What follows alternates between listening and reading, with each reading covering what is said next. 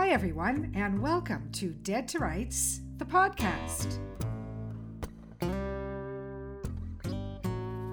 I'm your host, Donna Carrick.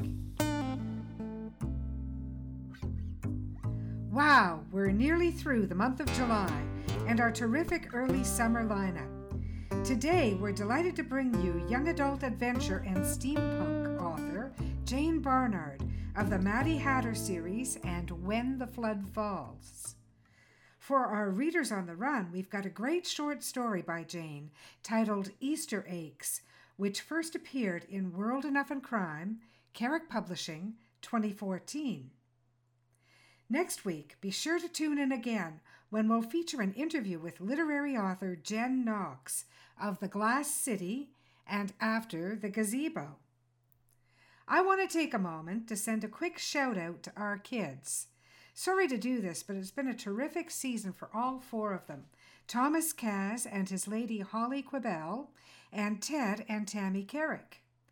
Thomas and Holly ventured off to London in May, where Holly conducted a live interview, and this, by the way, was the weekend of Meghan and Harry's wedding.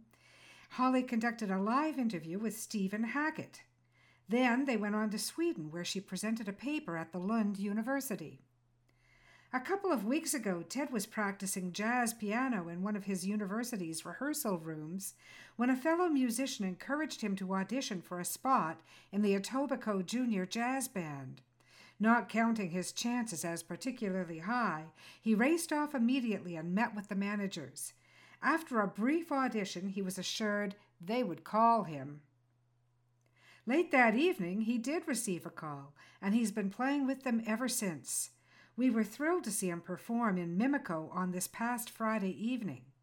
The band will appear this coming Thursday, July 26th, at the Beaches Jazz Festival on beautiful Lake Ontario.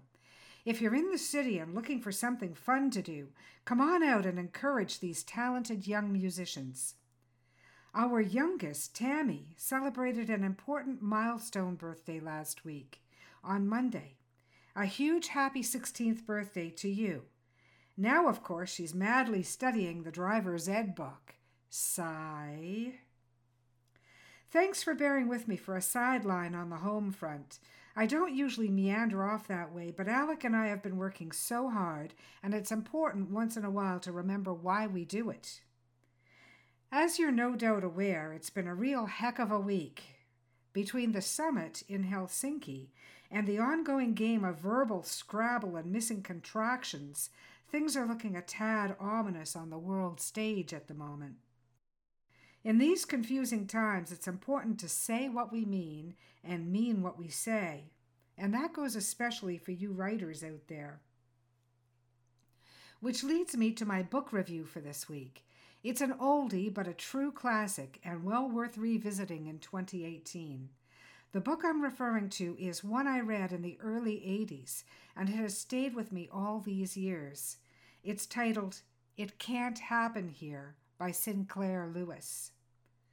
To give you a quick overview, I'll read the blurb from the Amazon selling page. It Can't Happen Here is a semi-satirical political novel by Sinclair Lewis published in 1935. It features newspaperman Doremus Jessup struggling against the fascist regime of President Berzelius Buzz Windrip, who resembled Gerald B. Winrod, the Kansas evangelist whose far-right views earned him the nickname the Jayhawk Nazi. It serves as a warning that political movements akin to Nazism can come to power in countries such as the United States when people blindly support their leaders. Of course, this classic is now available in Kindle, print, or Audible editions for your preferred reading style. Actually, I have to say, the Amazon selling page doesn't do this book justice. Yes, there is a semi-satirical element, but in no time the power of Lewis's narrative will plunge readers headlong into a fictional America, ruled by terrifying fascism and extreme right-wing evangelism. I personally recall I could not put this book down. The gentle-souled protagonist, Doremus Jessup, a liberal newspaperman, could hardly stand a chance in the face of such brutal tyranny. I highly recommend this book to all readers, especially those of voting age or approaching voting age. Please buy or borrow a copy of It Can't Happen Here by Sinclair Lewis, and then treat yourself to a review of the current news highlights from the past 2 weeks. I think you'll be surprised at the parallels. And remember, we're all living on a precipice, and we're only one small contraction away from It Can Happen Here. And now, on that happy note, stay with me as I bring you this week's short story by Jane Barnard, titled Easter Eggs, from World Enough and Crime, Carrick Publishing.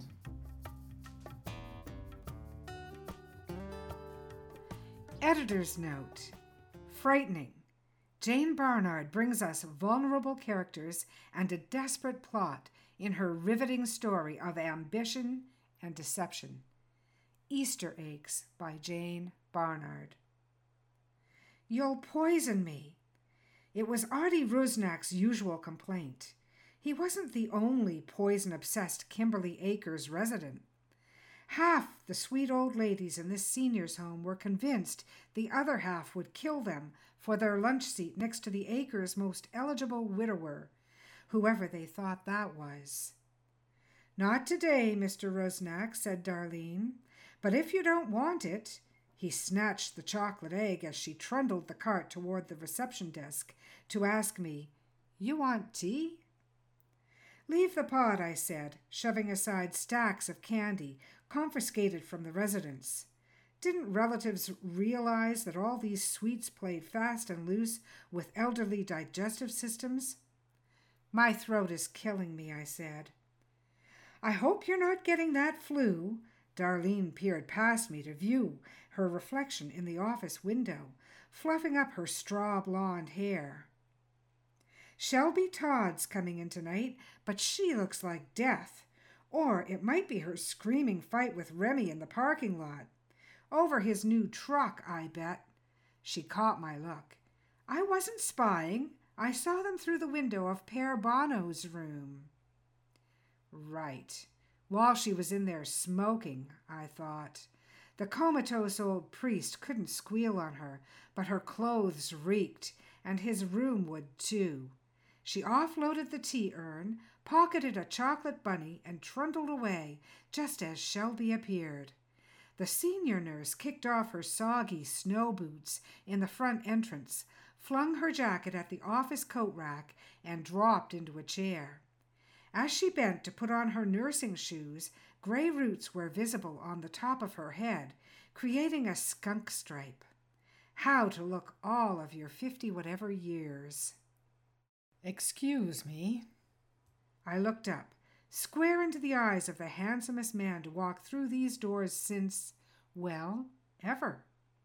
I did a quick shoulder check for Darlene. Kapuskasing's dating pool for over 30s is barely ankle deep. She wades in amongst the bottom feeders on occasion, but I don't. Thus, I haven't dated in a couple of years. I wasn't about to let her blow my chance of reeling in a handsome stranger. I offered my warmest smile, but to no avail. All Handsome wanted was to talk to Artie Rusnak and others of that era.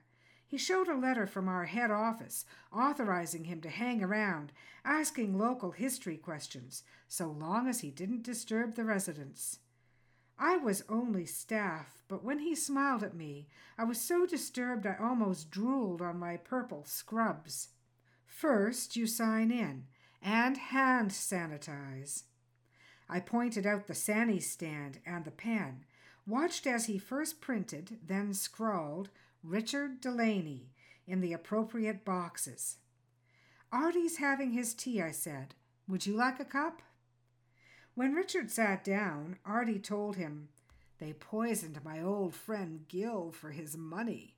I know. I used to be with the OPP. Richard, unfazed, said, You know about every crime that happened on your watch. I left them to it and started collecting teacups at the far end of the corridor. By the time I had worked my way back, Artie was happily and almost accurately recounting the case of the body in the bush. Richard prompted, "And it had been there all those years?" Artie nodded.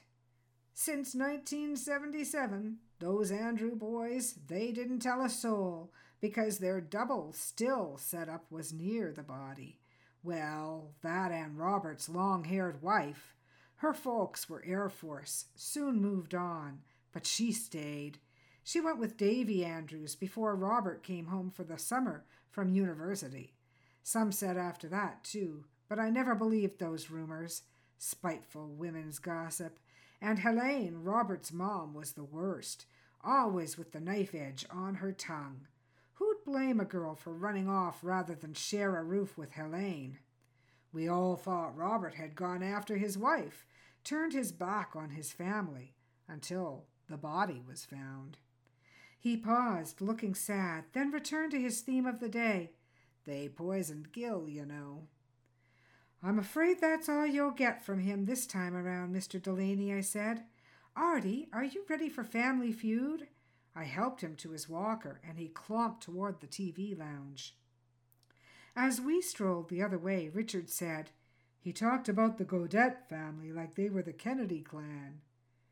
Gilbert Gaudette was a Joe Kennedy figure 50 years ago, except he had 5 daughters and only 1 son.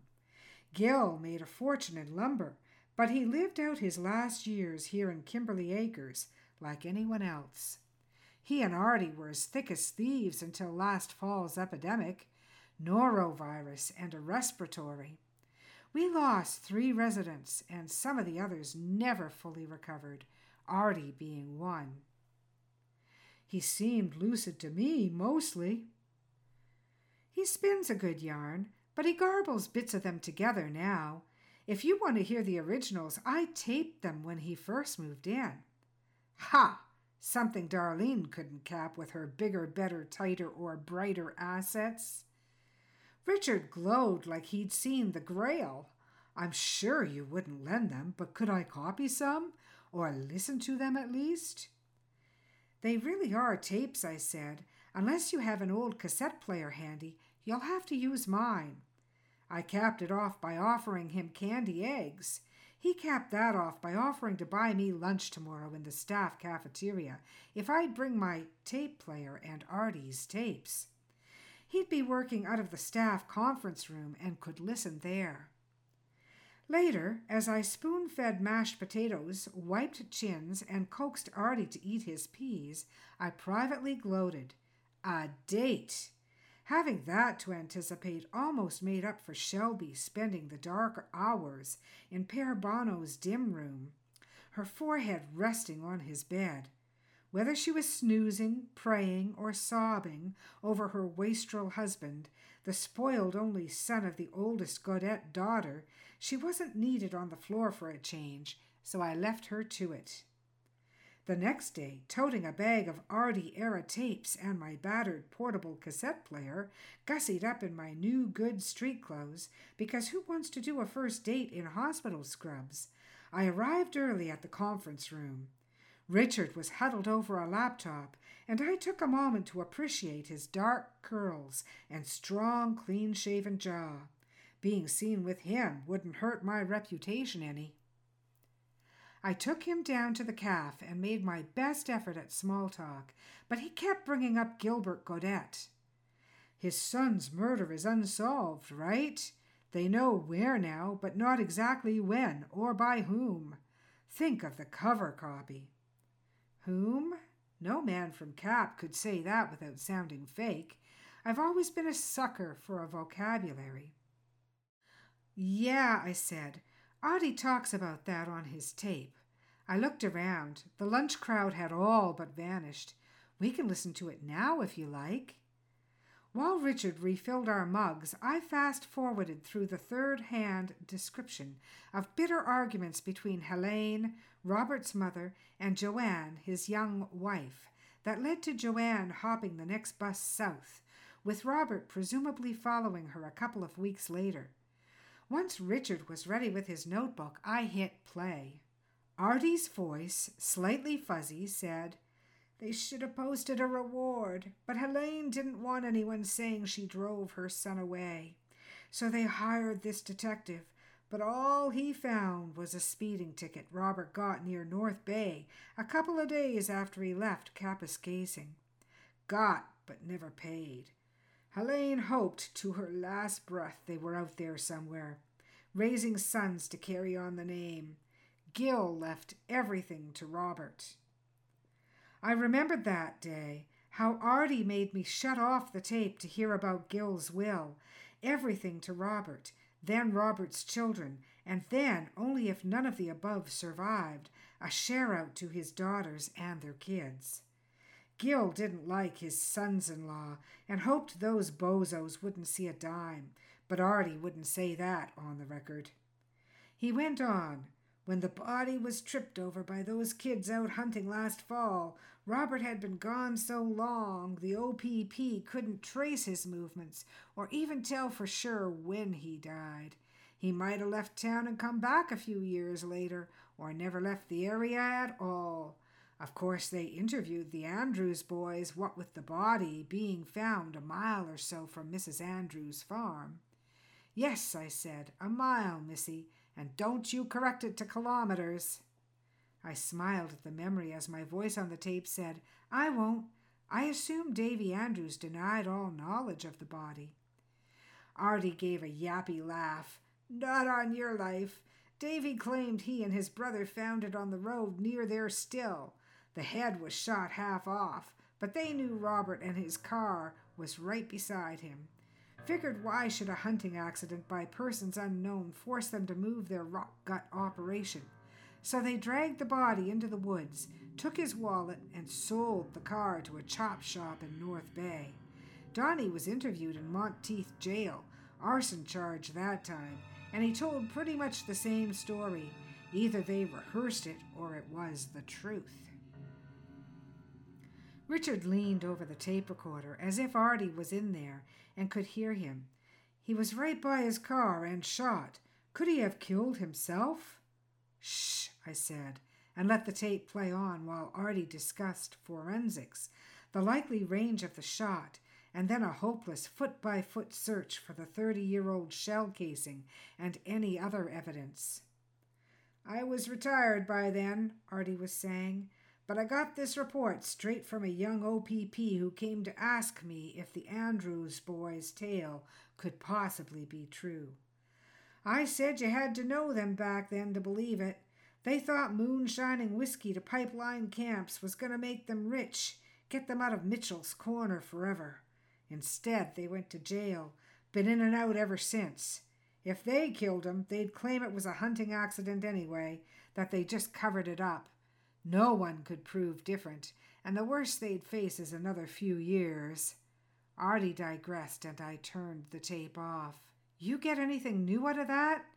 Richard, you're really pale." He blotted his forehead with a paper napkin.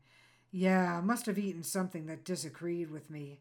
How much more is there?" "Long as you're not contagious, I won't have to kick you out. There's about 5 hours of Artie's stories, not all about Robert or the Gaudets, but they're sprinkled through the rest." I caught sight of the clock above the salad fridge and jumped up. "I'll be late for work." "Can I keep these tapes for the afternoon?" Richard asked. "Sure, drop them at reception when you leave. I'm on until 11 tonight."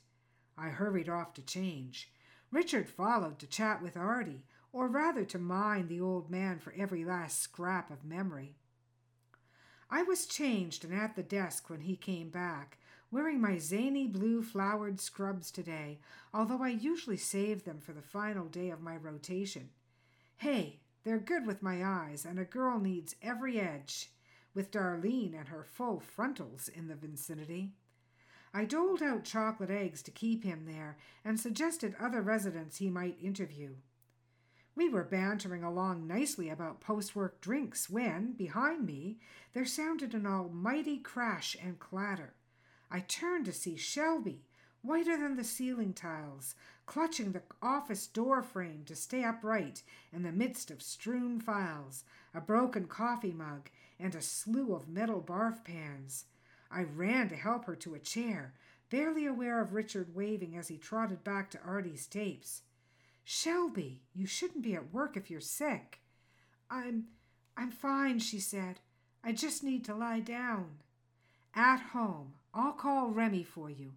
"No," she took a deeper breath. "I'll rest in the break room for a bit." I helped her creep as far as the front counter, where she leaned a while before heading down the hall. If I had to cover both our jobs all shift, I'd be a wreck by 11. I grumbled over the cleanup until Darlene came along with a tea trolley and sloshed me out a cup. "Anything good in the files today?" she asked, rifling the chocolate boxes for a nutty one. "Pere Bono moved his toes." "Nice for him," she said. "Where's Shelby?" I explained, adding that I wished she would go home so I could call in a casual to cover her work. Darlene tutted. "And catch Remy with some woman? Who'd risk that?" "You're kidding," I said. "What rock do you live under, hun? Since the kids moved out, he's always trying to get women home with him when she's working evenings or nights. Even me, his own daughter's best friend. Slime bucket." "Why would anyone go home with that creepy old fart?" "Because he's Gil Gaudet's grandson and going to be rich soon." She closed one chocolate box and opened another. "Can't come too soon for Shelby, I'll bet. She'll divorce his ass the day after the inheritance is settled. Only way to get out without taking half his debts. That new Ford F-150 he's driving? Bought in Timmins. Nobody here will sell to him on credit. His big new Bayliner boat that he keeps out at Moonbeam Marina? About to get repossessed. They're way behind on their mortgage, too. Gil finally died, so they're safer for now. No banker in town wants to piss off Cap's next millionaires." "Old Gil would be turning in his grave," I said. "Yeah, all the class went out of that family a generation back when Robert Gaudet ran off after some low-rent base brat, or died, or whatever. That's what's holding up the inheritance. The lawyers have to make sure Robert didn't have kids before they can split up the pile, and nobody knows his wife's maiden name anymore. Pere Bono married him, I think, same year as Shelby and Remy, but he can't tell anybody anything now, poor old coot. Just lying there drooling year after year. My time comes, I don't want to go slow like him." A yell and a clatter came from the TV lounge. Darlene scuttled away before she could be sent to help. I went along to the lounge to restore order, feeling sorry for Shelby. A high school star, provincial biathlon champion at 16, and look at her now. It was the typical small-town story. Got pregnant by her first boyfriend, married too young, stayed too long for her children's sake, and was working herself to death while he played around. She needed the break the inheritance offered. If the only delay was finding Robert's wife's maiden name, Pere Bono's tape might have it. I'd just have to drop by the conference room on my break and ask Richard if I'd brought that one along. Thoughtful of my co-workers. That's me. Shelby came back before the supper rush, looking a bit better. She was friendly, too, asking about Richard, how old he was, where he came from. I told her about the book project and his interest in Robert's death. She shook her head. "No good raking up that old past now that Gil and Helene are gone." "Don't you want to see justice done for Robert?" I asked. She shrugged. "I'd rather see that money so I can pay off my kids' student loans, get them off to a good start in life." Some start. They were my age, give or take, and had been out of college for years. If they weren't started by now, they were as lazy as their old man. I said, "Well, I'm going to listen to my Pere Bono tape for Joanne's maiden name. Maybe that will speed things up." She smiled. "An excuse to visit your new friend? You can go right now. Take him some tea while you're at it. But hurry back. Supper's up in 10 minutes. We found Père Bono's tape, but Richard was halfway through another of Artie's digressive memory dumps and said he'd listen later. I didn't linger. Suppers to serve, chins to wipe. Once the residents were in bed, Shelby went to lie in the dark for another hour. Richard hung around the desk for most of that time, chatting and sampling Easter candy, lightly flirting until I was pretty sure he was angling for that post-work drink to be at my place. He even stacked chairs in the TV room while Shelby and I did our last rounds. A basic, nice guy. When the night nurse clocked in, I didn't bother changing back to street clothes. I just headed off with Richard to pack up the tapes and carry them and him to my place. Except the tapes were gone.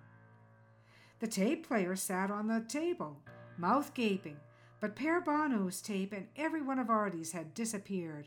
Apart from Richard's briefcase and my tape bag, there was nowhere they could hide.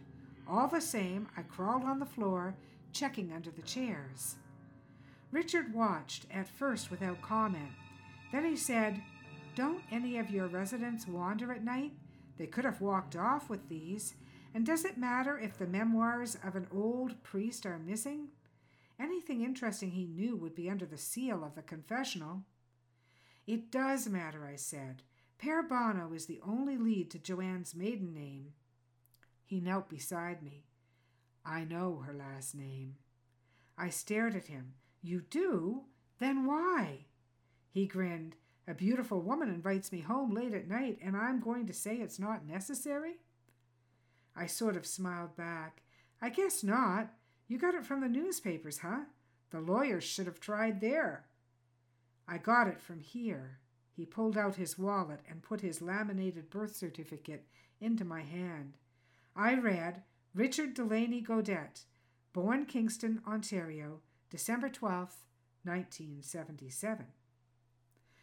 "Then you're—" "Robert and Joanne's son, yes," he sighed. "I'll tell you all about it, but off the floor, please."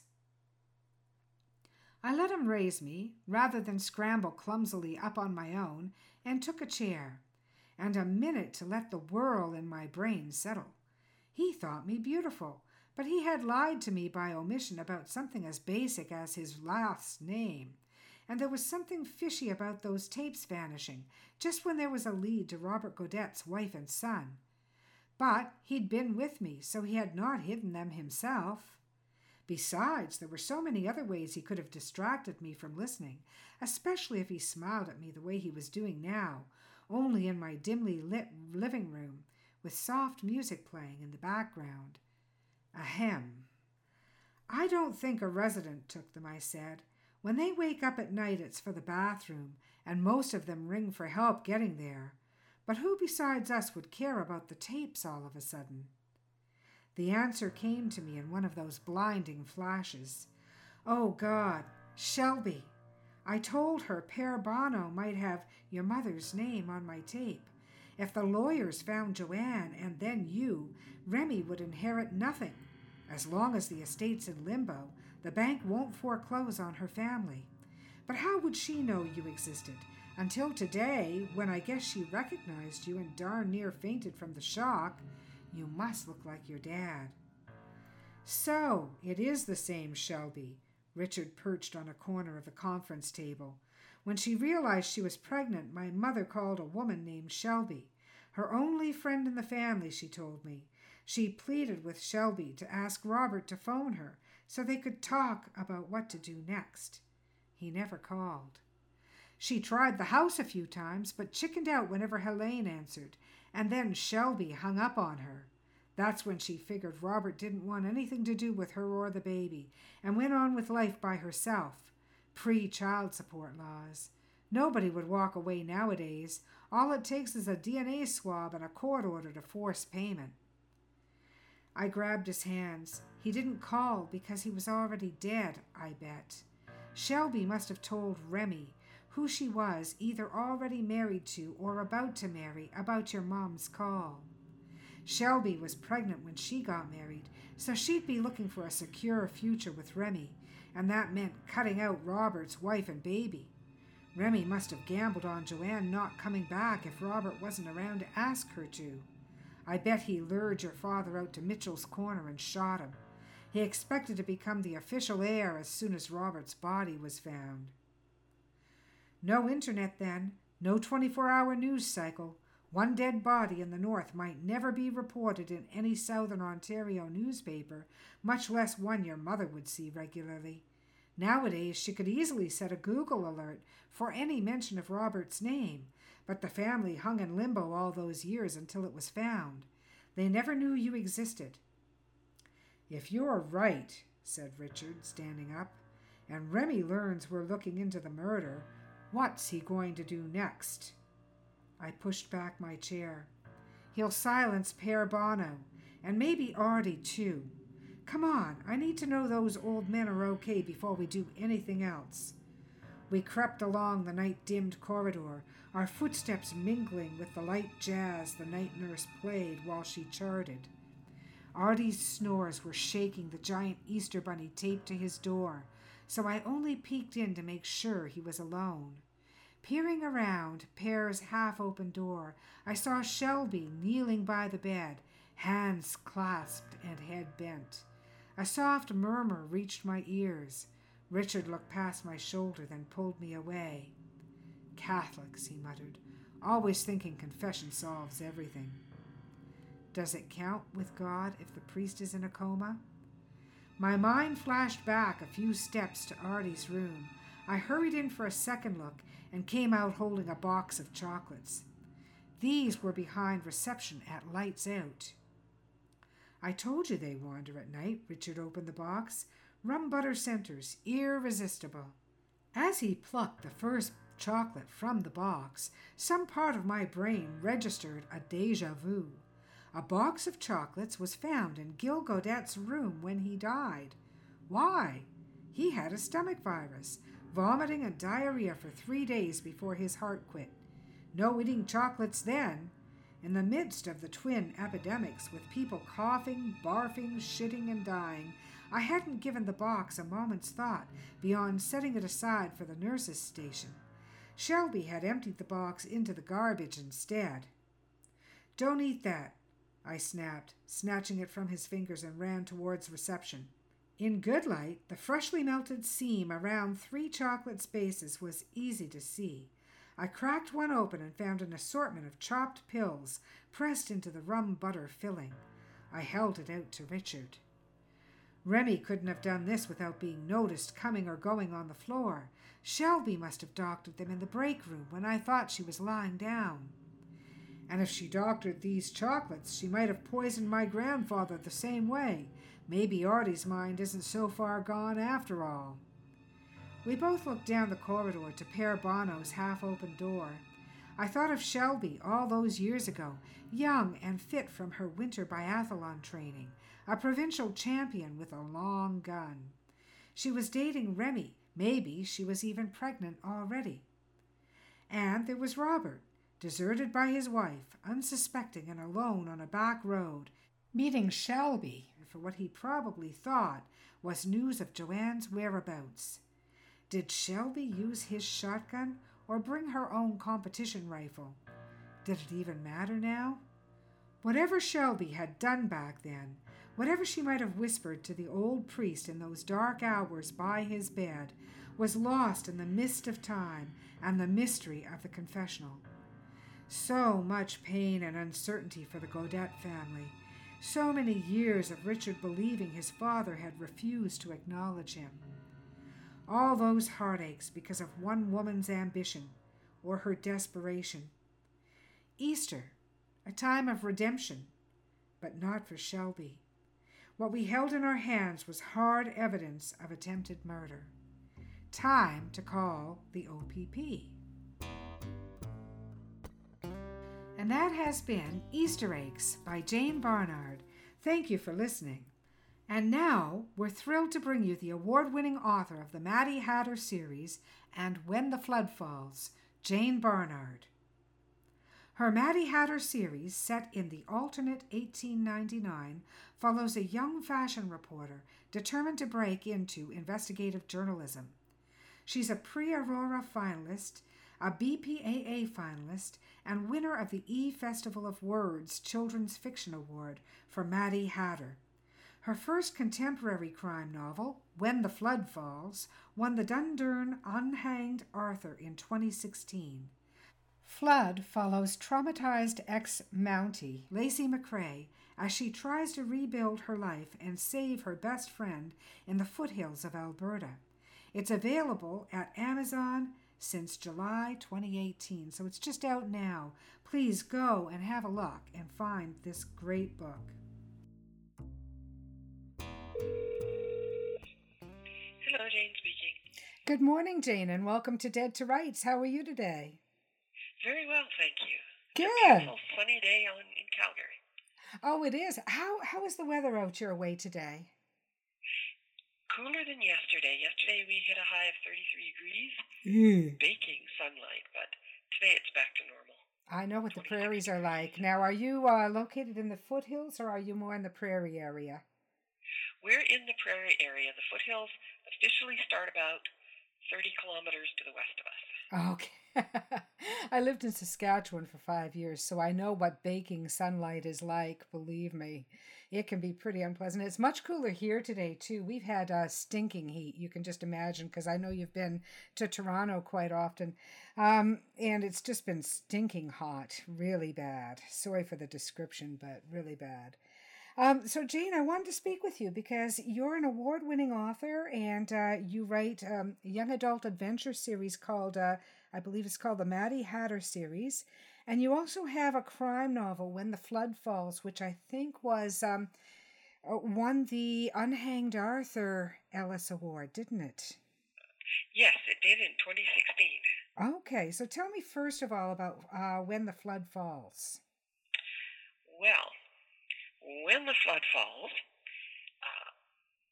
follows a burnt-out ex-RCMP corporal who has fled from the lower mainland of BC and an abusive marriage up to the foothills of Alberta to try and get her head sorted out. And what she finds when she arrives is that the old university roommate she's staying with has problems of her own. Someone is prowling around the isolated wilderness estate in the middle of the night, leaving no trace, just being heard in the dark. And what Lacey finds almost immediately is that without any evidence at all, it's possible that Dee has imagined the whole thing. Mm-hmm. That's really creepy. Yes. And all the while, the snow melt is coming down and the rains are building up over the Rockies. And I don't know if you saw any of the coverage of the 2013 floods out in the foothills. Yes. When Calgary was underwater for 10 days, downtown Calgary where all the money is. Mm-hmm. And all of the foothills towns suffered tremendously. In Bragg Creek, the Elbow River, just downstream of the Elbow Falls, that the series are named after, is usually a narrow blue strip of water in a wide rocky bed. Mm-hmm. In 2013, it was a half a kilometer wide. Brown, churning water filled with trees, moving boulders. It changed the landscape and it went right through downtown Bragg Creek. Mm-hmm. So now, every June, there's an undercurrent of tension in Bragg Creek and its environs, waiting to see if that perfect storm of snowmelt and rainfall is going to happen again. Almost like a weather post-traumatic stress disorder. Yeah. Mm-hmm. A meteorological disorder. But no, I know it was really devastating when it happened. I remember, and of course, by the time it reaches places like Calgary, there's not much to stop it, is there? No, there isn't. And so when Lacey moves from the lower mainland, she walks right into this undercurrent of region-wide tension, and then finds it becomes very particularized, so it could be contributing to her friend's delusion, if it's a delusion. Mm-hmm. Mm-hmm. Okay, well, that's pretty intriguing. Now, has that book, it's available, it says here, July 2018. So, really, right now, it's going to be available, isn't it? It's on pre-order until the 14th officially, Okay. but it has been showing up on store shelves already. Okay, excellent. Well, we're airing on July 22nd, so it will be available. It's called When the Flood Falls by Jane Barnard, and it is published by, is it published by Dundurn? It is. Okay, excellent. Ex-Mountie Lacey McCrae tries to rebuild her life and save her best friend in the foothills of Alberta. So if you're interested at all in this beautiful country, and I'm always pushing readers from anywhere in the world to learn more about Canada, I think you're going to enjoy When the Flood Falls. But you've got a history of writing something just a little bit funkier than that, don't you? And I'm thinking of the Maddie Hatter series, which really looks like a lot of fun. Can you tell us a little bit about that series? Yes, we're up to 3 books in that series. It is lightly steampunked fantasy adventure for girls aged 10 to 100. Well, that would cover me. I'm somewhere between 10 and 100. I think I write in part for my 10-year-old self.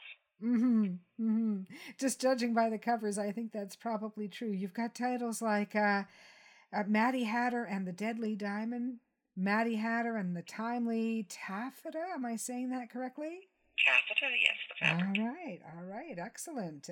Tell us a little bit about Maddie. Well, Maddie is a 20-year-old steam lord's daughter, and a steam lord is a fictional peer of England.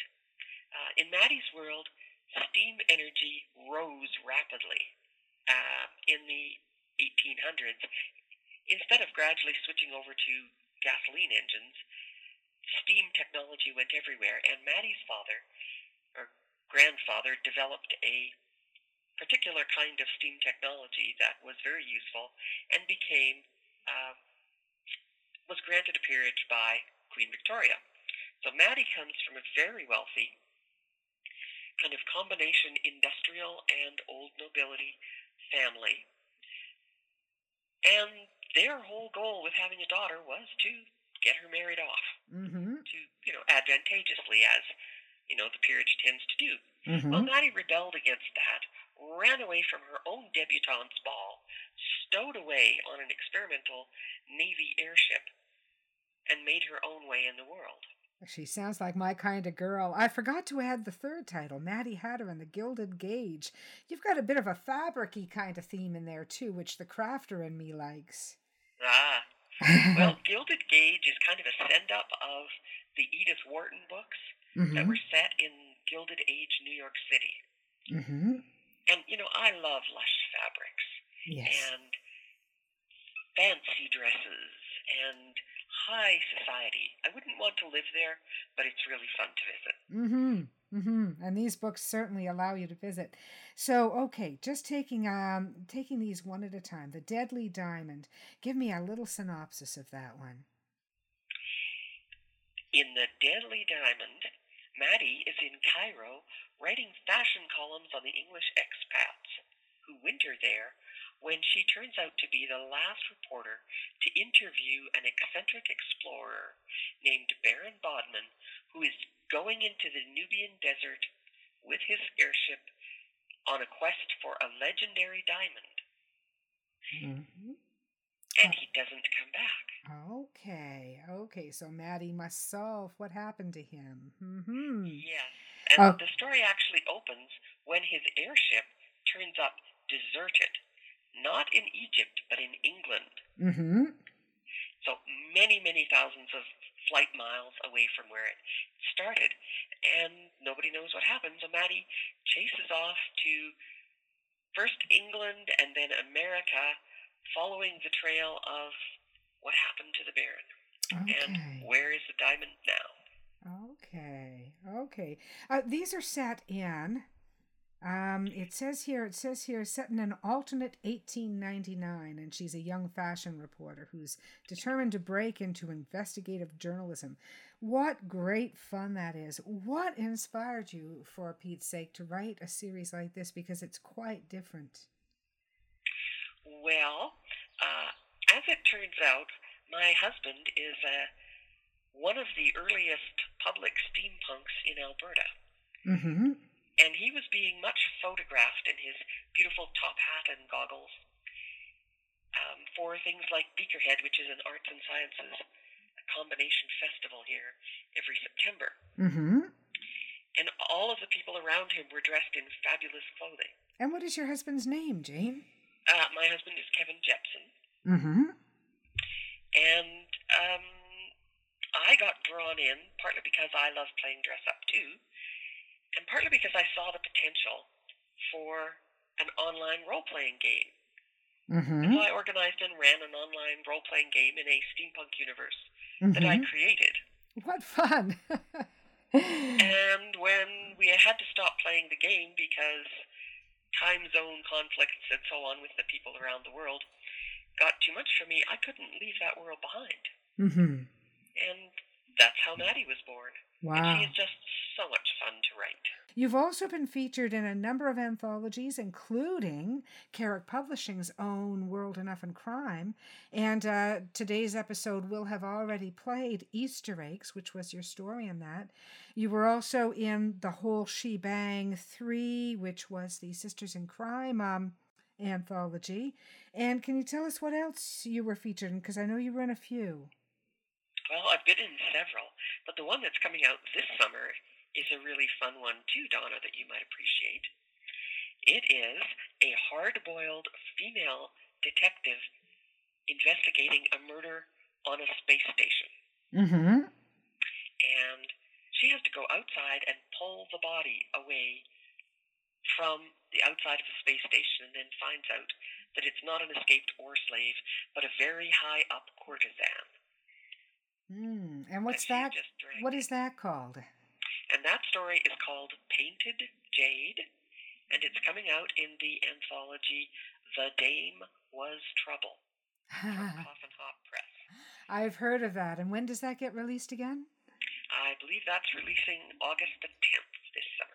Okay, so folks, watch for that. The Dame Was Trouble. I've heard of that one. I would have loved to have submitted to that.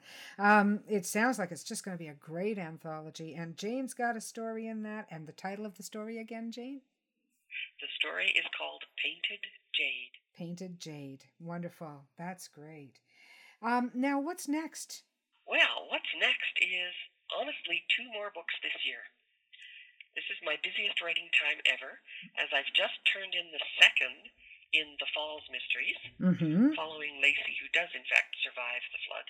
Good. I know that's a spoiler for a series, but the series character has to survive. Right? I was going to say, yeah, it wouldn't be much of a series if she didn't, right? That's true. And the 4th Maddie Hatter book is currently in the production process. It's called Maddie Hatter and the Singapore Sting. Maddie Hatter and the Singapore Sting. Yes, and it's set in, Tokyo, then Hong Kong, then Singapore. So she's doing back to her roots of chasing stories from place to place. Aha, very good. I like that. That sounds really fascinating. So that'll be number 4 in the Maddie Hatter series. And if you've got a sense of fun in your reading preferences, by all means, please look up Jane Barnard on Amazon. I'm looking at her author page right now. I'm looking at your page right now, Jane, and it's just fabulous. I see a picture of you holding an umbrella and wearing steampunk goggles. Great hat, by the way. Oh, thank you. Yes, I love that hat. Yeah. When the Flood Falls is available in July, so by the time you hear this episode, it will be available for sale. But Jane, we've read today Easter Eggs, which appeared in World Enough and Crime, which was a Carrick Publishing anthology, and I really like that story. Can you tell me a little bit about the crafting of it? And don't worry about any spoilers, because we've already read it by the time we're speaking. Okay. Well, Easter Eggs is set in Kapuskasing, Ontario, where I briefly went to high school, way up there in the north. It's essentially a 2-day drive from anywhere. And it's about the old secrets that lurk in small towns that nobody really wants to put all the pieces together. Mm-hmm. There's somebody disappears from a small town, and as long as there's a plausible explanation for them to be gone, people don't look. Mm-hmm. But there are many, many miles of bush where you can hide bodies. Oh, yes. Oh, yes. We used to hunt out by Mitchell's Corners when I was in high school. Mm-hmm. And I thought of that even long before I started writing crime. I thought, you could lose a body out here forever. Oh, yeah. Ontario in particular is notorious. Ontario and Quebec are really the two big forestry provinces, and there are just miles and miles where there's nothing but trees. In fact, my husband and I own 63 acres of a tree farm. It was a Christmas tree farm, but now it's completely overgrown. And it's got a back 40 acres that was old logging. So it's old hardwood. And it's just beautiful. We love to hike in there. And I've often thought, what a great place to hide a body, you know? Oh, can I tell you my hide the body story? Yes. My godmother was an avid Agatha Christie reader, and she may or may not have given me my first Agatha Christie. I don't quite remember. She gave me a lot of books over the course of my life. She and I were walking at Bouchard Gardens in Victoria one summer evening about 20 years ago. And for readers who've never been to Bouchard Gardens, it's a world-class garden built around an old quarry.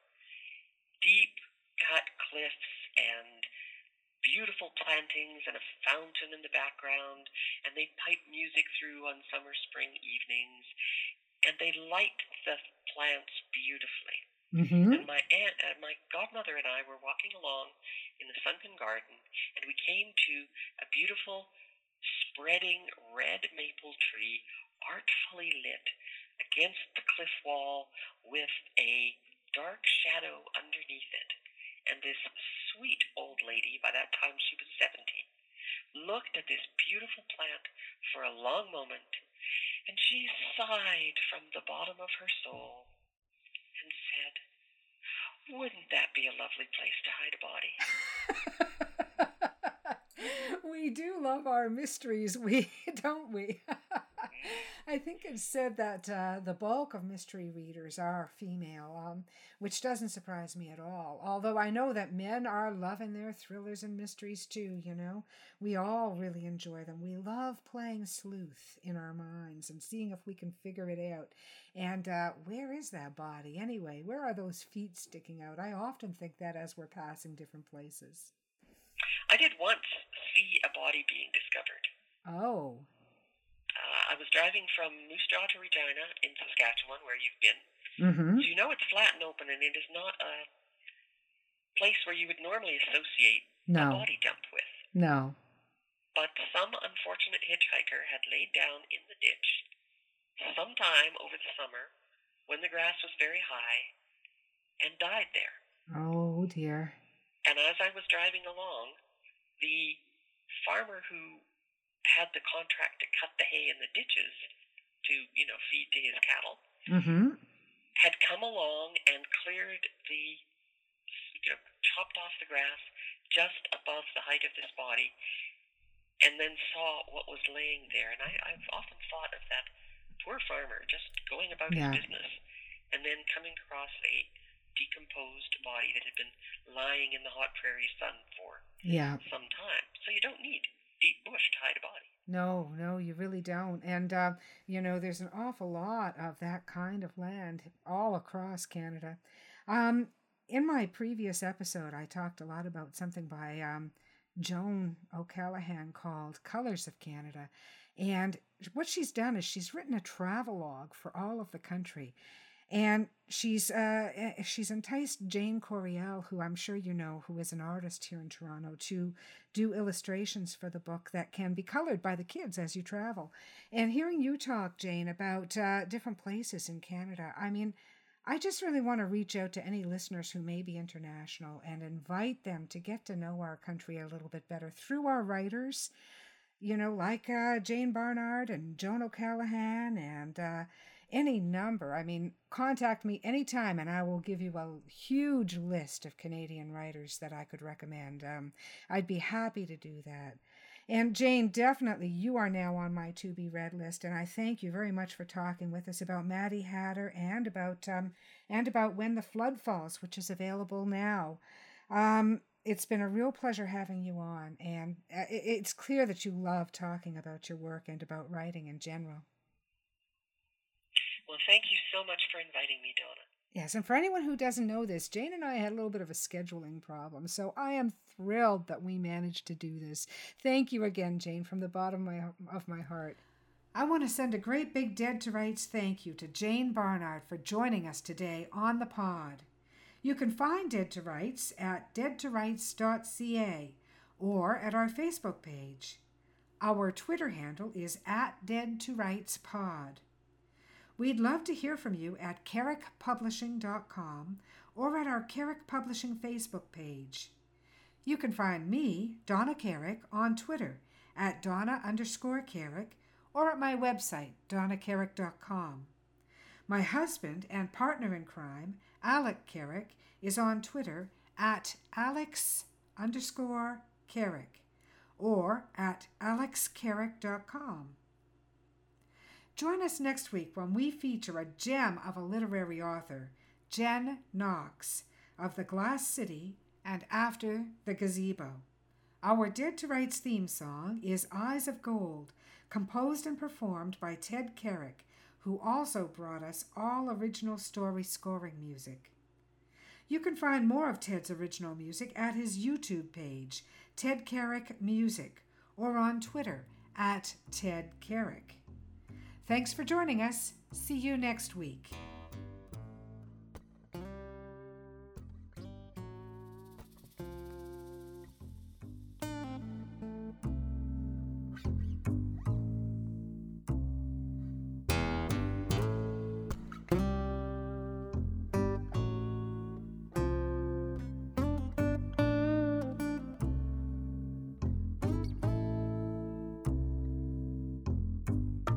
A dusty road, a man alone.